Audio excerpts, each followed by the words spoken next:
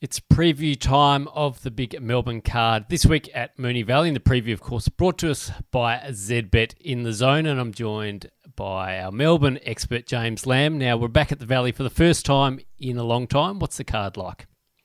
It's pretty big fields at the Valley this week, Nook. With a few days off, I think the trainers were raring to go. And the quaddie legs look particularly difficult. So hopefully we can strike early. But track conditions a little bit tricky. Soft 6 at the moment, and based on past meetings at the Valley during winter, the track does hold a lot of moisture, so I can't see it improving too much. So soft 5 is probably best case scenario, but I'll be going with horses who can handle the wet. And rail out 3 metres. Still, would you be looking towards your leaders, or just wait to see how it plays?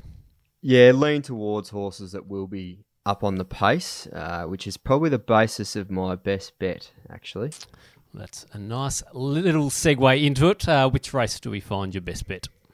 Going with race 5, number 5, Tavalu at $4, and I'm going with Tavalu to turn the tables on the boom horse. I'm Thunderstruck is $1.95 favourite here. I know I'm Thunderstruck thrashed Tavalu last start, but that was at Flemington, and this is a vastly different scenario, I think. I expected Tavalu to lead at Flemington, but they took a sit there, and the betting said that it was probably a little bit underdone. It was a massive drifter there. It still ran quite well, but I think with that run under its belt, it'll go straight to the front here. I'm hoping so anyway. Brett Prebley's riding really well. I'm hoping Tavalu to go straight to the front. It's got a 3 kilo weight swing on I'm Thunderstruck, who tackling the Valley for the first time, barrier 9 as well. So I think it'll get back a fair way, and it'll be spotting Tavalu, hopefully too much of a start. And I just think Tavalu might be hard to run down at the Valley, which I mentioned is a vastly different track to Flemington. I like it. Could be a couple of decent horses there. I know they were talking during the week at perhaps some big goals with I'm Thunderstruck in the spring. So a race to watch on Saturday. Where do we go for your next best? Yeah, I could definitely have egg on my face because there's some much better judges than me who have said that I'm Thunderstruck is a potential group horse. So I could look very silly come Saturday night.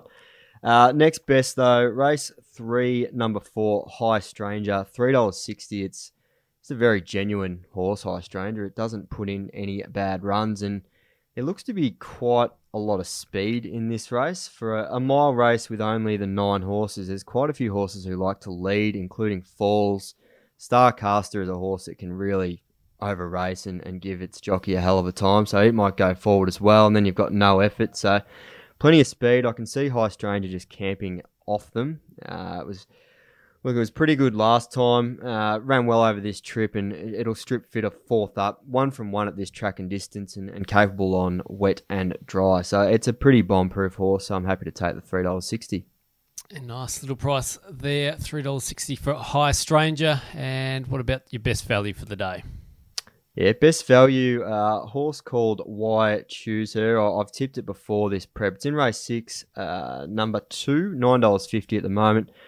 Trained by Lindsay Smith, who also trains Tavalu. So I'm hoping the stable have a pretty big day at the Valley. But yeah, Why Choose Her, its form, numerical form, doesn't look great. But it's just had no luck at all for the entire preparation. And that was the case again at Caulfield last Saturday. So it's on the quick back up here. It just never got a crack at them after settling just off the speed, and the gap for it didn't come in the straight. So it went to the line basically untested.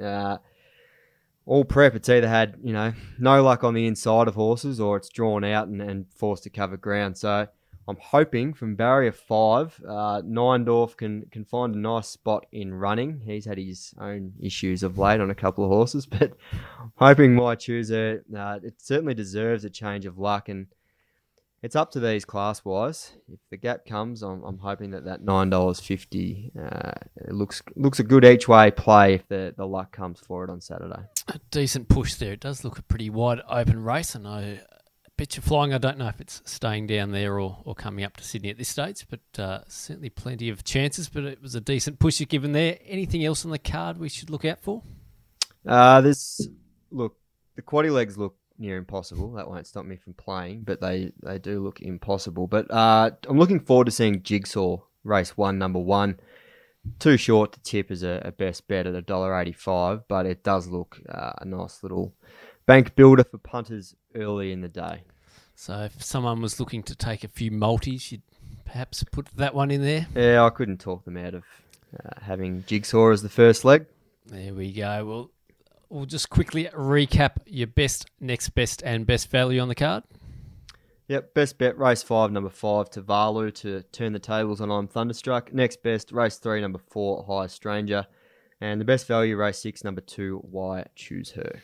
I like it. Good luck with those 3 bets, and of course the quaddie, which you say is an impossible task, but you never know, it might be a fat quaddie if you can find it.